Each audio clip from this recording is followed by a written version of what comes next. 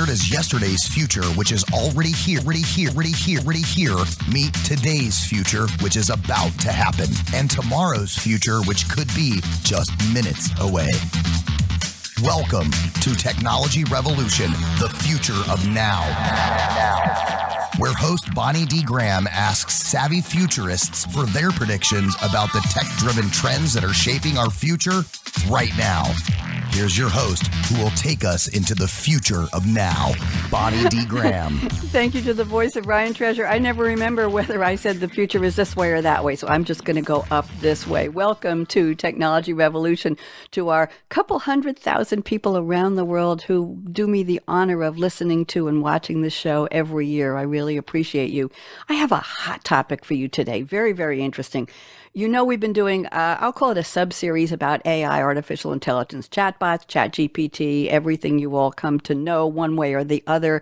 And we've talked about it with regard to, Doug, I want you to look up. You're on camera. Doug Rowe, let's see that smiling face. Okay. There you go. No reading notes. Come on. Oh, there he is. Okay, that's real me, not a chatbot talking.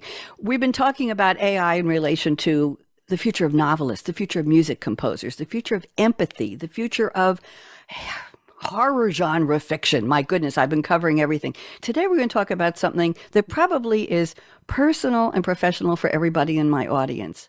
Workplace rights, employee rights, workplace law, and the future of AI. It is a humongous topic. We're going to try and narrow it down. I have 4 people from different related disciplines, so we're going to have a potpourri of futurist predictions, of perspectives on the topic. I think you're going to learn a lot. So let me start. You know, I always start these days with, I asked ChatGPT, tell me about the future of workplace law, employee rights, and AI. And ChatGPT told me the following: the future of workplace law and AI taking jobs, oh my, is a complex and multifaceted issue that's been the subject of discussion and debate in recent years. Here are some possible scenarios. 1, we're all afraid of this. More jobs will likely be automated. But the good news, the silver lining, there will be new opportunities in AI development, maintenance, and monitoring. Number 2, we will need new laws and regulations for employers and employees. Why? Because of data privacy, liability, ethics considerations, and their respective legal rights and obligations. Okay, that's interesting. And if workers are displaced from jobs by AI, they're going to need help getting reskilled, upskilled. Why? Because they have to thrive in an AI-driven workplace. That's the upside.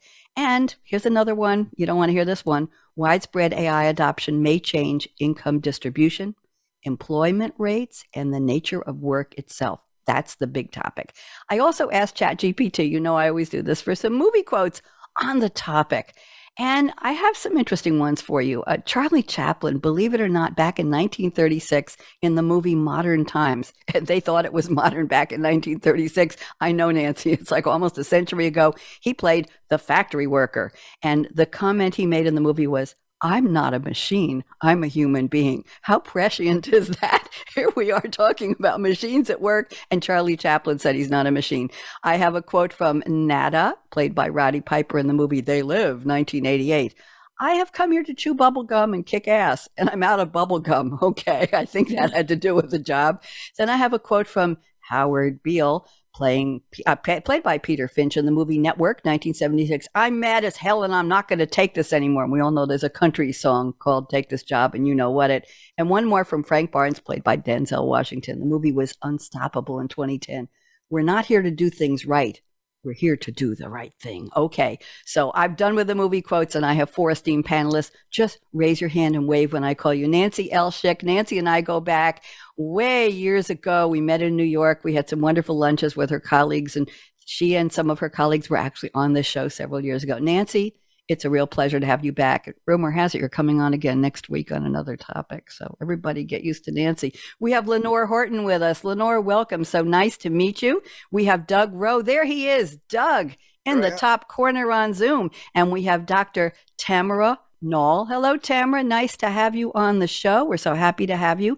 And again, I'm Bonnie D. And this topic today is the future of workplace law, employee rights, and AI. Take this job and what it? There we go. Let's go around the table and get some introductions here. And first of all, panelists, would you please wave hello to LinkedIn? Everybody's watching you. Wave hello. Would you please wave hello to Facebook? Come on, I'm making you real popular. You're all stars already, but we're just increasing your star cred here. Thank you very much. Good waving. Nancy, I'd like you to just start from scratch. Who are you? What do you do? What is your business about? And what's your passion for being here today? And thank you so much, Nancy, for not only being here, but for inviting the three who are joining you today. Very appreciated. Go ahead, Nancy. So I'm an employment attorney and mediator based in New York City. I'm the founder of Third Ear Conflict Resolution, where we take a holistic approach to workplace dispute resolution. So obviously, I've been in this topic a lot, also because my long-term partner is a computer programmer in AI. So we have nerdy discussions on date night about what AI is going to be doing, how it works, and its flaws. I was lucky enough to have had him create a Nancy bot for me a few years ago as he was trying out some of the AI. So I learned very quickly some of the limitations, although it has improved. So that's what kind of got me here today. Nancy, how did you get into mediation? Why did you choose that niche for your professional life? Oh boy, I am a reformed litigator, although I do still some litigation. I had been a plaintiff before I started law school, so I was learning civil procedure in the courtroom and the classroom simultaneously. And although, look, I'm a tough litigator and I can sharpen those teeth when I need to, I don't think it's always the best solution for various types of disputes. I think the courts, they do a great job on certain things, but they lack the ability to delve into the more personal, emotional issues that drive conflict. So that's what I work on. Thank you very much. It's wonderful to reconnect with you and give my regards to your pals I met years ago in New York. We had some good lunches, by the way, good restaurants near Penn Station. Let's go around the table. Lenore Horton, so happy to have you here. Please do us the honor of introducing yourself. Hi, yes, I'm Lenore Horton. I am the owner of Horton Legal Strategies. It's a law firm, and we provide outside general counsel services to founder-led companies operating at scale.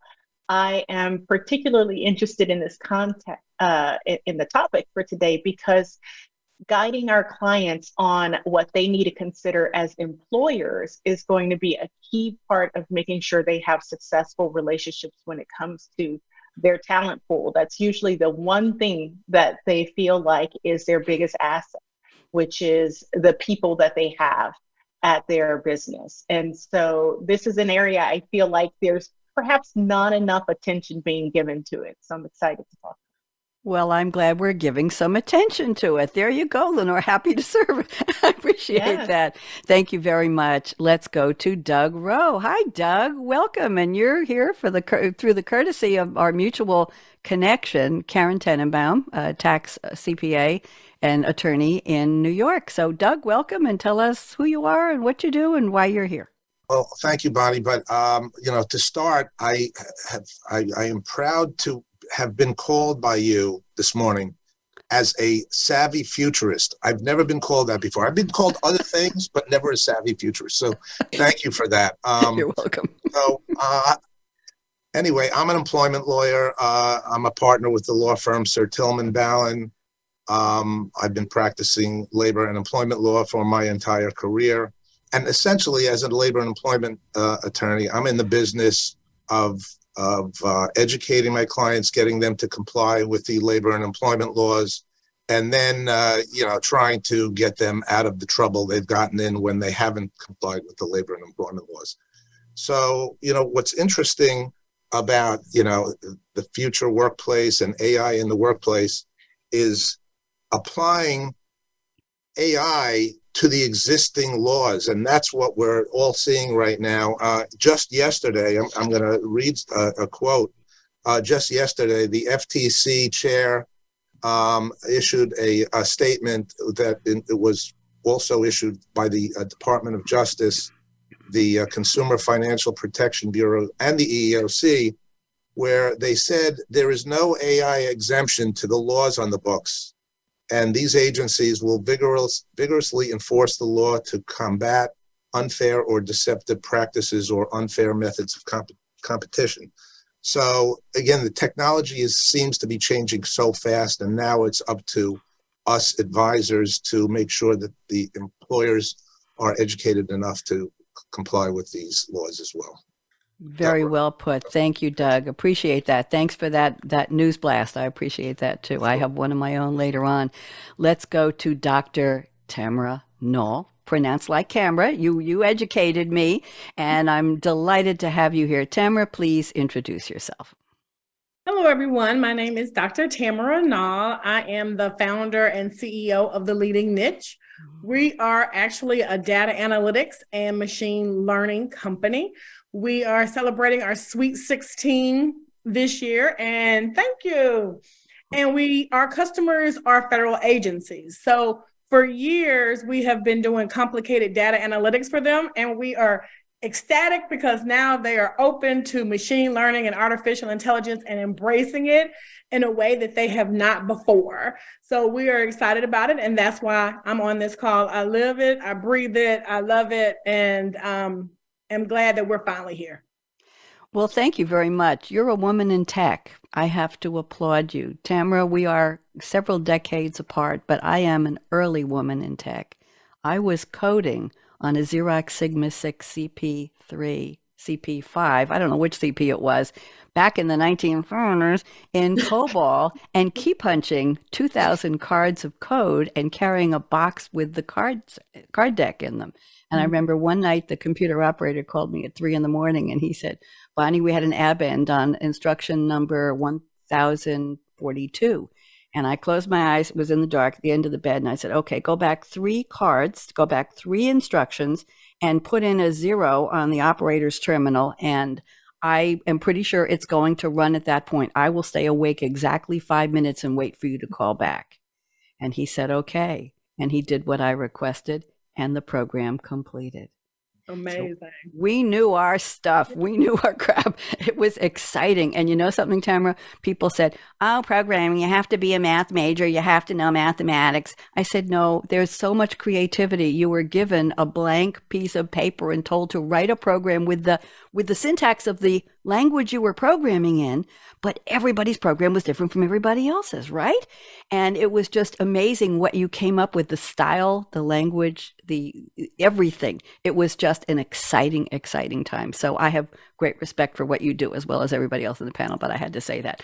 Okay, so thank you all for the introductions. I am more thrilled now than I was before. I read your bios and I was impressed, and now getting to know all of you a little bit, I'm even more impressed. Let's go to the part of the show where I've asked each of you to please send me a fictional quote from a movie or a TV show or a song lyric that has absolutely nothing to do with our topic, and you're going to relate it to the topic in your own words. Nancy, back in the old days, I asked people for quotes from famous people. Do you know how many Churchill and Gandhi and Einstein quotes I got? I knew them all by heart, so I got tired of that, and I changed it 2 years ago to it has to be a movie quote, and we have fabulous quotes. So Nancy has come up with a quote from the character Jimmy Dugan, played by Tom Hanks, yelling at Evelyn Gardner, played by Biddy Schramm. I remember she was in Monk. She was the assistant in the Monk series with Tony Shalhoub. The movie, of course, is A League of Their Own, 1992. How many years ago was that? American sports comedy drama, fictionalized account of a real-life all-American girls professional baseball team, directed by the one and only Penny Marshall. And here is the famous line, "There's no crying in baseball." Okay, Nancy, related to our topic, please. Can't wait to hear this one. So really, I looked at this because, well, one, it's softball season, right? We just started. As you can tell, I play, but I really thought it was oddly relevant even here, because immediately when people started using ChatGPT and now Bard, right, for Google's version, we've got co-counsel coming out in the legal profession that is expanding, and so many different people jumping on board with this. And I hear in my profession, because lawyers, that's what we do, right? We see the worst. We're trained to look for that. And immediately it's like, oh, gloom and doom, right? And I said, so let's not cry. Let's instead look at what needs to be done, and let's move forward with it. Very well done. Thank you very much. Interesting. I wasn't sure where you were going to go with that. No crying also could be, damn, my job. I used to have a job and now there's a robot sitting next You're to allowed me. to cry then. I You're work allowed in mediation. allowed We to want cry. you to let So, that out. so crying may be something done by many, many people as a result of what we're going to predict here in the future today. Thank you, Lenore Horton. You sent a quote from the movie Stranger Than Fiction, 2006 American fantasy comedy drama film. Lenore, back in the day, which wasn't that long ago, it was either a comedy or a drama. It wasn't a sci-fi action, epic space opera, fantasy, romance. They have just mashed up all of these movie genres, and you have no idea. Oh, there was one funny line. We'll call it a fantasy. Oh, he looked at her and winked. Oh, we're going to call it a drama. We're going to call it a romance. They just keep mashing them up. But here, you sent me a scene, and this is fabulous. The scene is, let's see now, the movie is about Harold Crick, who is an IRS agent living a very solitary life, and his routine is scheduled. And on the day he's going to audit an intentionally tax delinquent baker, played by Maggie Gyllenhaal, he hears a woman narrating his life. His watch stops. He says to someone, "Can you tell me what time it is?" And the voice narrating says, "You will die." And then he goes to a psychiatrist, and they say, go to a literary agent and find out if there's really a narrator. It sounds amazing. I have to find it. So Harold Crick, played by Will Ferrell or Farrell, however you say it, says, 10 seconds ago, you said you wouldn't help me. And Professor Jules Hilbert, played by Dustin Hoffman, says, it's been a very revealing 10 seconds, Harold. I think that's going to be one of the new buzzwords of this show. Lenore, how did you find this and relate it to our topic, please? I love the quote. Go ahead. So it's one of my, I would have to say it's one of my favorite movies. It's an easy watch, if I'm looking for something to easily replay. And the title is perfect for this topic, Stranger Than Fiction, right? Who would have thought or imagined we would be where we are now when it comes to this technology? But I love that quote because I feel like it happens so much with our clients. I am talking to them and all of a sudden, 10 seconds later in the conversation, everything has changed because it's been very revealing. So I thought that was certainly something that happens quite a lot when it comes to just working with clients as their legal counsel. But I also think it comes up in this space as well, because things happen fast and it changes so much.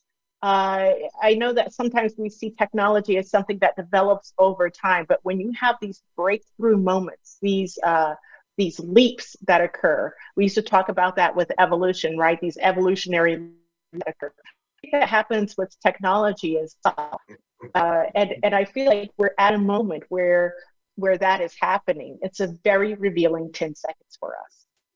Very, very well put. And when you think of what ChatGPT does, I'll even make it less than 10 seconds, Lenore, because when I put in a query to ChatGPT, I barely finish hitting the submit button, the return button on my keyboard, and the answer is popping up. I could say with ChatGPT, it's been a very revealing 2.3 seconds because the entire answer, right, Tamara? Right, everybody? The answer is on my screen before I even have time to process it. I'm reading. I can't read as fast as it's telling me. Of course, ChatGPT right now is working on a database that closed as of 2021. It's not looking at the web, and it does get things wrong. It said that I was not the host of the show. It didn't know who I was, but it said I was host of somebody else's show. It gave somebody else the name host of this show. I have a friend who's an author of deep sea diving and scuba underwater thriller mysteries, and I searched for him on ChatGPT yesterday. We were catching up after a couple of years on Zoom last night, and it gave him credit for 6 books, only 2 of which were his.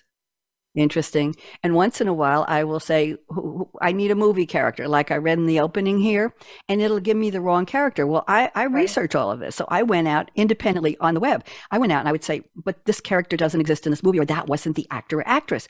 I will exhaust every possible way to prove ChatGPT was right. So I'll go back and I'll say, you got it wrong. And now don't tell me it's not exactly sentient. It was trained well. ChatGPT says, I'm sorry for any confusion I caused. I apologize. Now, it's Even if it's canned, it's very, very polite. So I like that. But the matter of seconds, Lenore, that was a great quote. I think we'll reduce it to 2.3 from 10 seconds. But thank you very much. I have to see the movie. Let's move on. Doug Rowe, I'm looking at your quote. This is a famous one from the captain, who is the prison warden, played by Strother Martin Jr., to Luke, played by Paul Newman. The movie Cool Hand Luke, 1967 American prison drama. It wasn't a romance, a comedy, a sci-fi, just a prison drama. Very, very interesting. Luke is a prisoner in a Florida prison camp who refuses to submit to the system, set in the 1950s, based on Don Pierce's 1965 Cool Hand Luke. And it made Paul Newman one of the top actors of the era. I don't know if you know this, Doug, but it is number 11 on the AFI, American Film Institute's 100 Years, 100 Movie Quotes list. The quote I'm about to read. And the quote is, "What we've got here is failure to communicate." Doug, you're up. What does this have to do with our topic? Yeah, so, when I saw the movie when I was young, it was such a powerful movie and such a powerful quote that it's actually stayed with me throughout my life, and I've used it from time to time as needed. Luckily, I haven't suffered the same fate as Paul Newman did when he actually used the quote the second time. I'm not going to, if anyone hasn't seen the movie, I'm not going to give out the spoiler. But what happened to him at that point in time. But, the way it applies to our topic today is that, AI in the workplace is going to it's already becoming so comprehensive. So when you talk about failure to communicate in the workplace, you're really talking about a lack of employee engagement. You may be talking about lack of employee engagement between employees and management. And what that results in is low productivity, poor quality of work, and general lack of employee engagement. And, the AI technology that exists now is really to benefit employers. And if employers use it, properly, they can actually prepare engagement surveys for employees. They can use AI to conduct job interviews. So they ask the right questions of employees and to determine whether they are the proper fit for the company, how much to pay employees. There's just so many uses in the workplace from an HR perspective. And, conducting performance reviews, for example. It's all about communication. And, these AI tools exist now to improve, as I said, employee engagement and better communication in the workplace.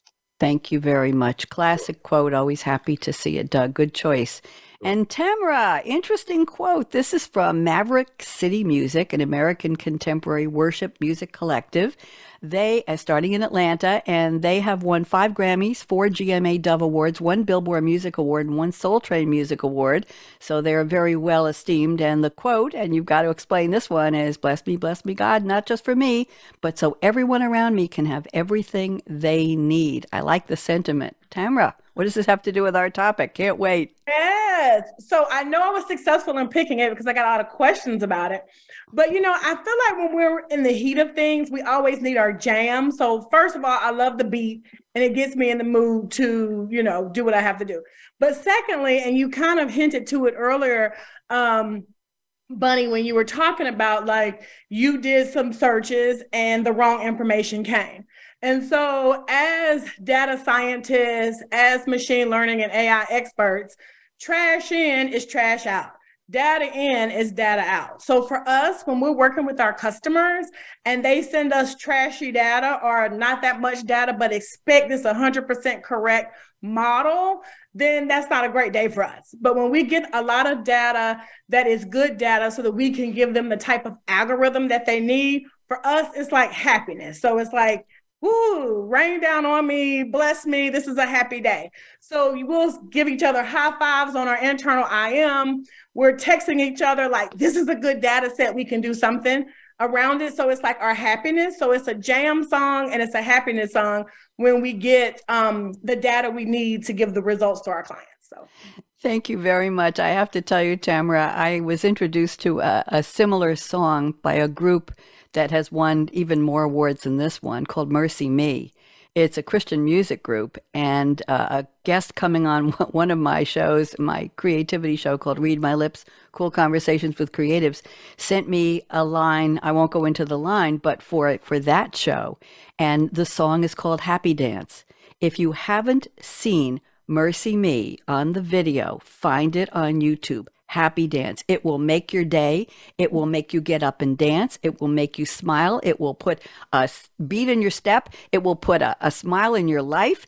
You'll get up and dance around the room. For a while, I put it in my calendar to start every day at 9 o'clock listening to the Happy Dance song. I'm dancing all over the house. Thank goodness there's nobody here. But so thank you for that. I appreciate the way you relate. I didn't know where you were going to go with that, Tamara, but yes, there is. And you know something, when I was a programmer, Tamara, and a program would work well, let's say 2,500 lines of code, I'd put it in and it would work maybe with one little syntax tweak after the first run, and it worked. I was jumping up, eureka. And then when the data was good, that was even better. But when a program worked, this was this happy. Yes, there is this. And hopefully the way we're going to predict what's happening in the workplace with AI, people will be happy when it really happens if we're going to tell them something happy. So let's all predict the happy dance. There we go. Thank you all for the quotes. I didn't think I was going to get so excited about yours, Tamara, but I really did. You did a great job with that. Thank you, everyone. Let's go to the predictions. Here's how it's going to work. I didn't explain it before the show, but I'm going to pick a prediction from each of you. I've already selected one from Nancy Schick, and I put it into the chat privately for Nancy so I don't disrupt anybody else. Nancy's going to unpack it for about 3 minutes. If anybody else has a comment, wiggle one of your polite fingers at me and I will see you and call you, and keep it to about 1 minute to 2 minutes.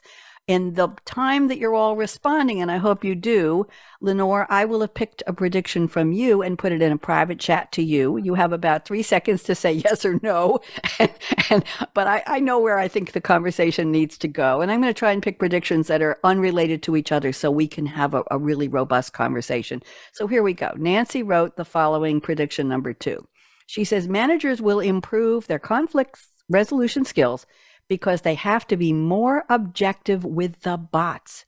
This will help them take the emotion out of conflict and focus on solutions. It's already happening with people willing to learn how to master ChatGPT. Nancy, that is such a packed 3 sentences. That's about a half-hour webinar, but I'm giving you 3 minutes. So take it over. Nancy, go ahead.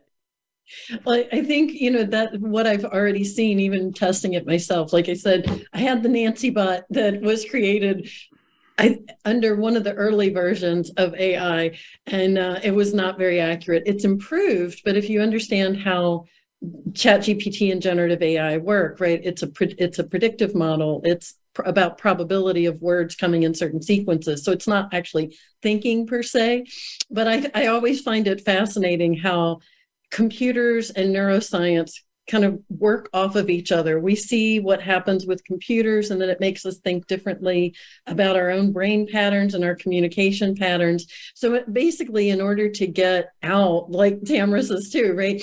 In order to get out what you want, you have to be careful what you put in. And that's exactly how ChatGPT works. So what I've found for myself is, for example, when I was testing these different tools, I put in a query, and what I get back is not what I expect. And I immediately went, oh my gosh, I was given assignments to my employees in pretty much the same format.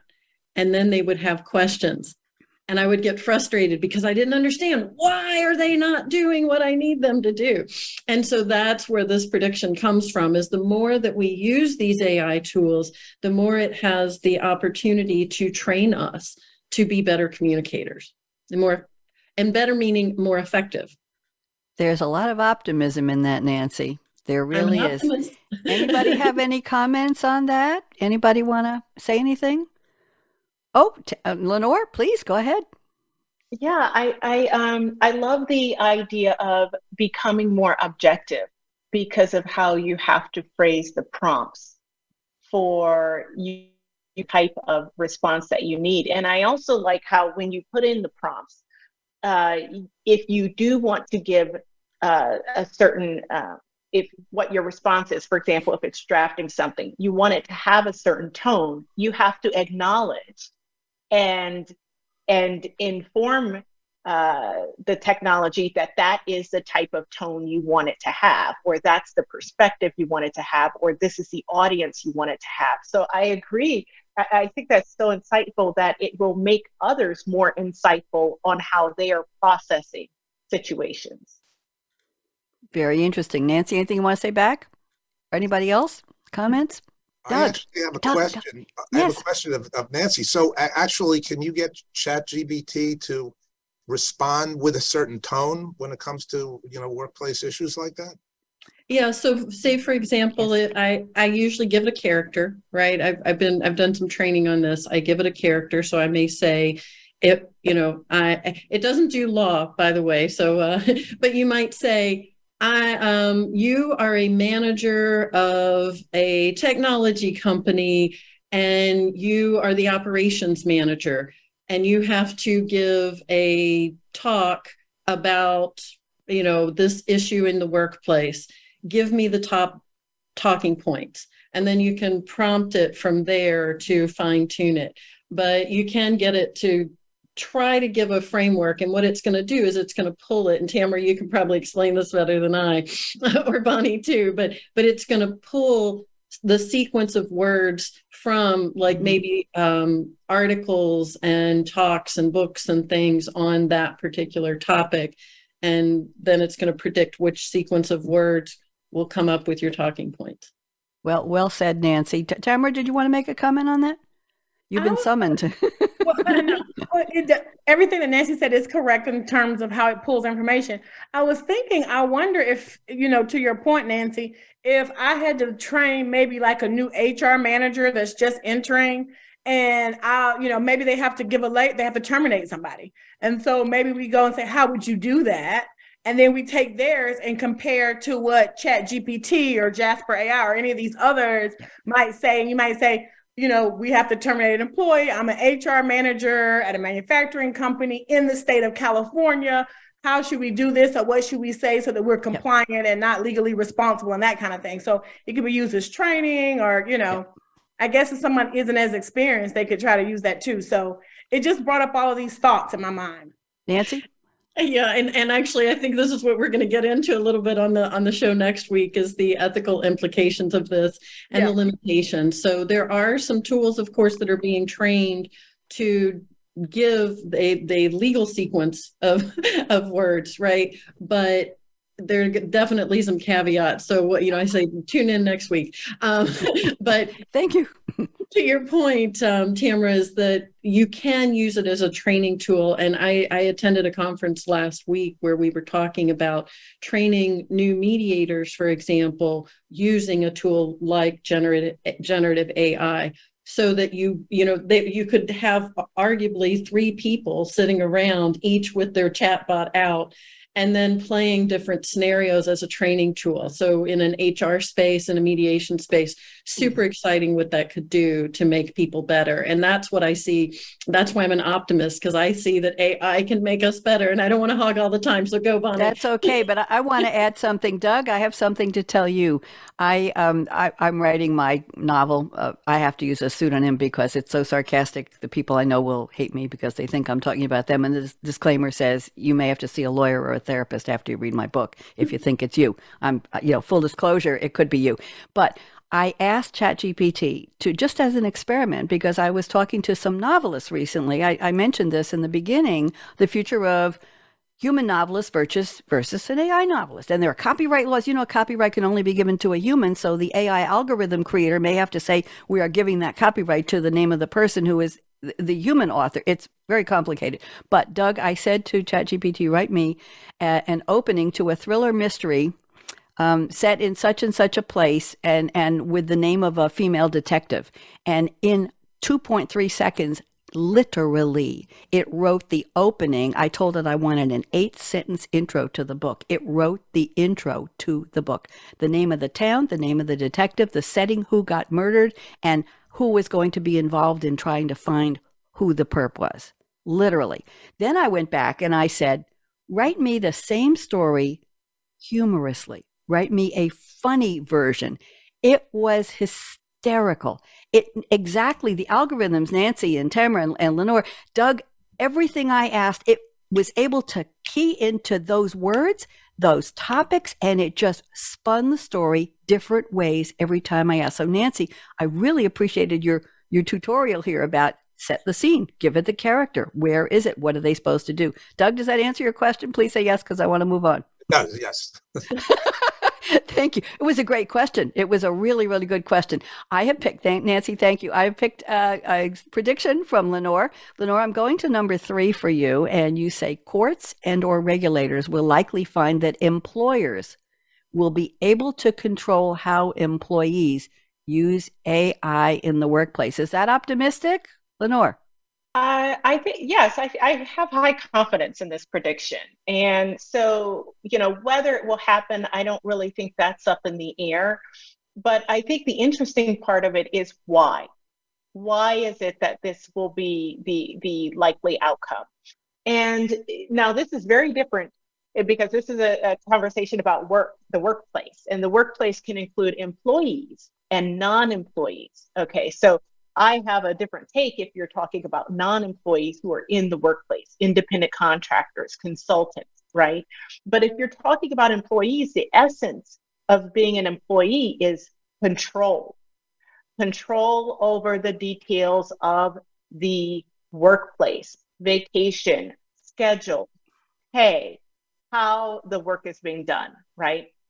So I think that's going to be, this is part of the reason why I think it's an easy outcome in terms of what we can expect. And I want you to think of a few scenarios here. Imagine, not that I'm treating you like ChatGPT, but imagine that you are a company that produces content for others, right? You write blog posts, you create content to be posted on social media, and you have in your contracts that it has to be original works of authorship because those companies want to build up an intellectual property portfolio where they have copyrights. If your employees are using generative AI, which we now have insight how the Copyright Office and views this, and the Supreme Court views this, you can't be an author if you're not a human being. Well, then this is an easy outcome for the employer. You get to control whether your employees are fulfilling that work in a manner that can meet the expectations of your clients and customers. And so the need to control and the company policies that would support why you would make these restrictions and have control over them, I think are ones that we are likely to see. And so employers have to think about it. They certainly do. Tamara, please join us. I think that was an excellent prediction. It was kind of related to one of mine, so I assume Bunny's not going to use that one. But and that was exactly one of the concerns that I had. If you are promising your client even custom, programming, or like you said, content, particularly if you're in the same industry, you can get around some intellectual capital issues, et cetera. And like you said, authorship issues. And so that can be concerning. So I think you're spot on. There's going to be some controls that are going to have to be in place, some legal ramifications of, authentic content versus not. Anybody else comment on what? Nancy, please. I'll just kind of piggyback on that. Is I think, one of the reasons that we have employer control is also because employers are held liable, right? So that's right. Correct me if I'm wrong, Doug, here, and feel free to jump in with your opinions on this. But that is one of the main reasons that employers are given the opportunity to control, is because they're held accountable for the acts of their employees. And it can cost an employer a lot of money if, for example, they are violating a copyright, right? Or stealing trade secrets, right? By using AI. It's possible that not even possible, there are going to be plenty of cases on those. Interesting. Doug, you want to comment on that or not? So, I mean, what's interesting is that the laws haven't changed. The laws are there. The anti-discrimination laws exist. Now we're trying to apply the AI technology to the existing laws, and that's and that's what we'll be faced with now and in the near future and in the long-term future. So that's why you have all these agencies jumping in, right now, and just basically, and you have to remember that the technology, and I think, Nancy, you can confirm this, is really, whether it's legal or not, or lawful or not, it's really going to be a function of the information that's given to the software programmer. And if, for example, the software programmer is given 1,000 resumes from a company from the last 10 years, and 80% of those resumes were from men, then they may create AI software which potentially could be discriminatory and may have an unintended effect of discriminating against, prospective employees, just because of the way the information has been, used to prepare the software in the first place. So algorithmic bias. Yes, somebody wrote the code to start, right, Tamara? It may have evolved, it may have gone through machine learning, but from what is it learning? What was the core? What was the original input? Bias is there because a human started it, and we aren't that far away in that sequence. Doug, good comment there. Anybody else? I'm ready to move on. And Doug is up next. Doug, I picked prediction number 1 for you. This is a broad brush one. I think it's important to our conversation. You say the use of AI-driven HR technologies will increase in use to write job descriptions, to write resumes, to conduct job interviews, to track productivity, to determine how much to pay employees, to predict employee behaviors, to conduct performance reviews, to determine whether an employee should be terminated. Doug, try to keep it to 3 minutes because this is a whole show.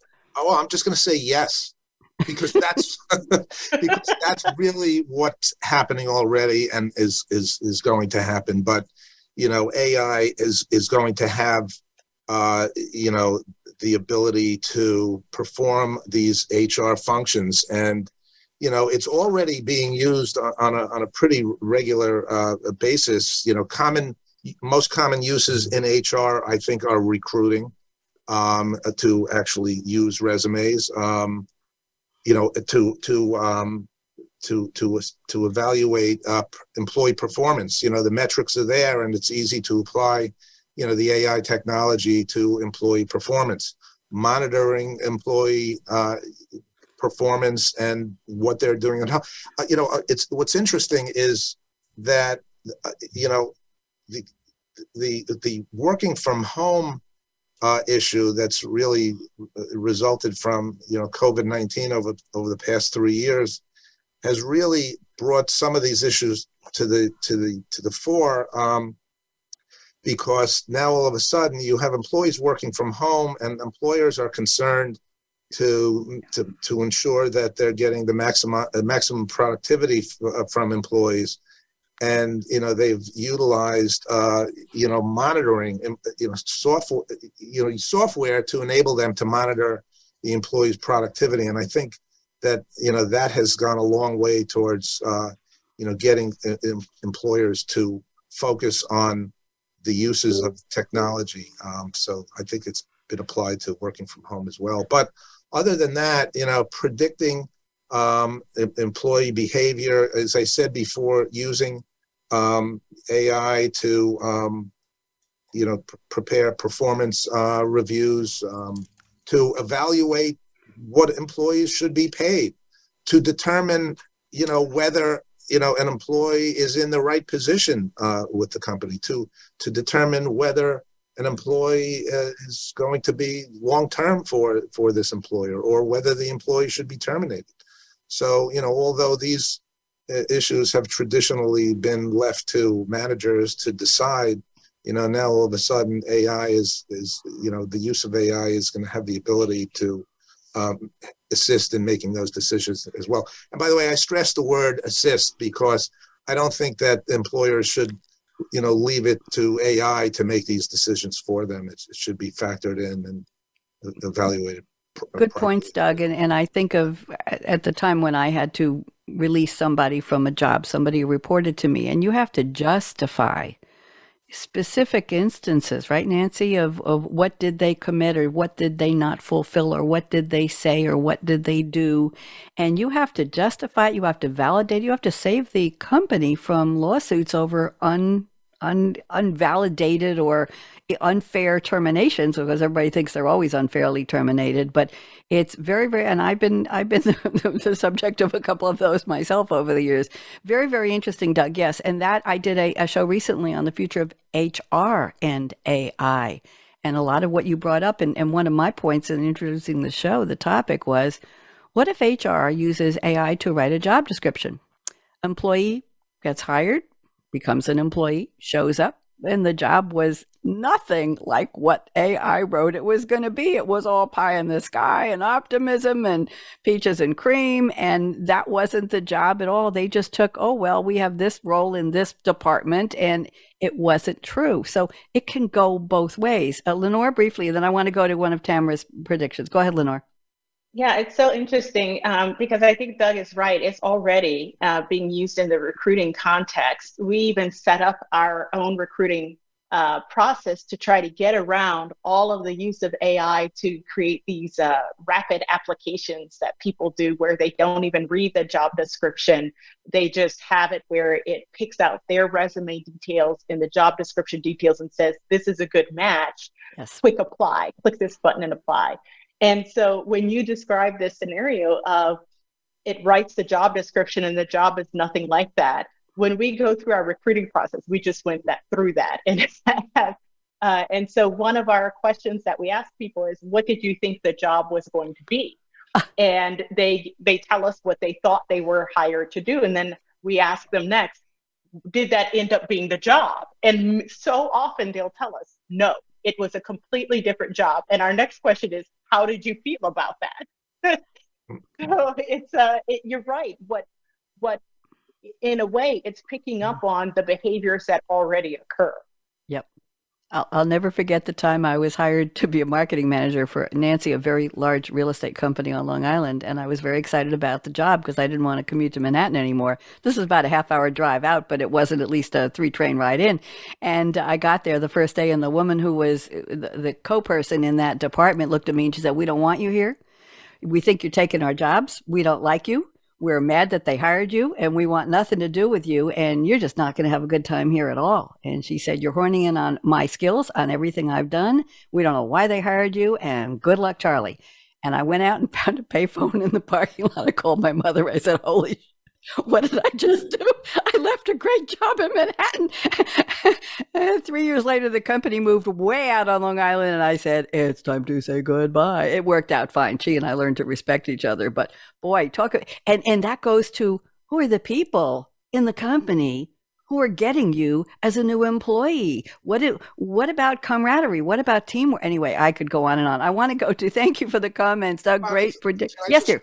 Can I just real follow fast up for a second with something I said and then follow up on something that... Well, I have to get to Tamara's prediction, and we only have 7 minutes left. So, Doug, okay. I'll give you 1 minute. Go ahead, please. Okay. Just quickly. So New York City just passed regulations, final regulations that's going into effect in July that requires bias audits for any AI hiring tools that are used in New York City. It's the first in the nation ordinance.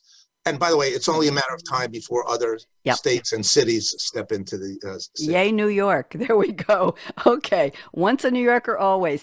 Tamara, I picked your prediction number 3, and this is interesting. You say, as a CEO, I am concerned about talent development and genuine skill sets when employees can enter a command to complete a lot of tasks when we promise our customers tailored solutions. This goes to authenticity, this goes to ownership, this goes to copyright, this goes to original thinking, this goes to human mind. Okay, Tamara, I'm going to give you the whole 3 minutes, and then we'll do a quick round, and then we will close up. Go ahead, Tamara.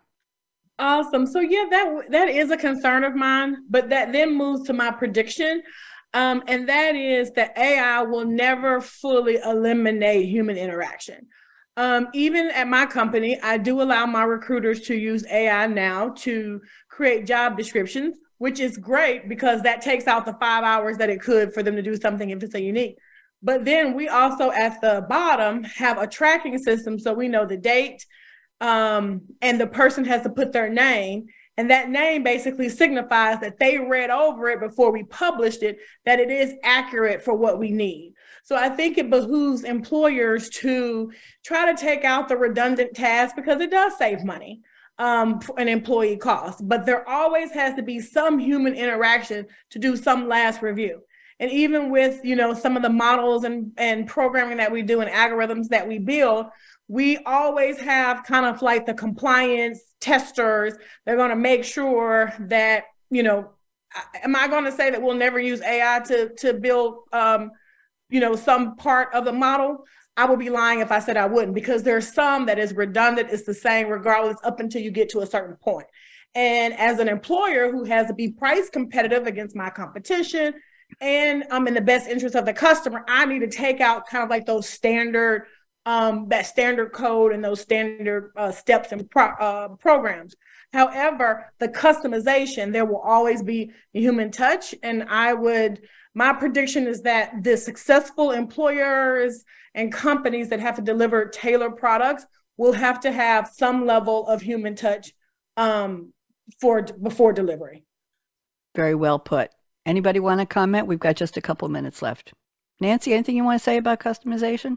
Oh, Lenore raised her hand. Go ahead, Lenore. I was going to say, people have asked about this in another context, lawyers, and I said, I'm not worried, because trust me, anybody who feels like that's a replacement for me would have never hired me to begin with, right? Because you have this understanding that some people, what they desire is custom. And I think you're right, Tamara, that you can train people, you can use people, you can train people on how to use it, but you can still have opportunities within the company to develop skills that go beyond saying punch in this and output that.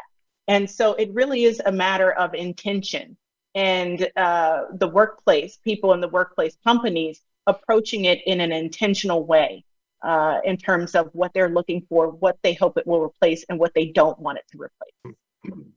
Thank you. Well put. Nancy, please go ahead. So I'll jump in again with kind of just right on the tails of what they're saying.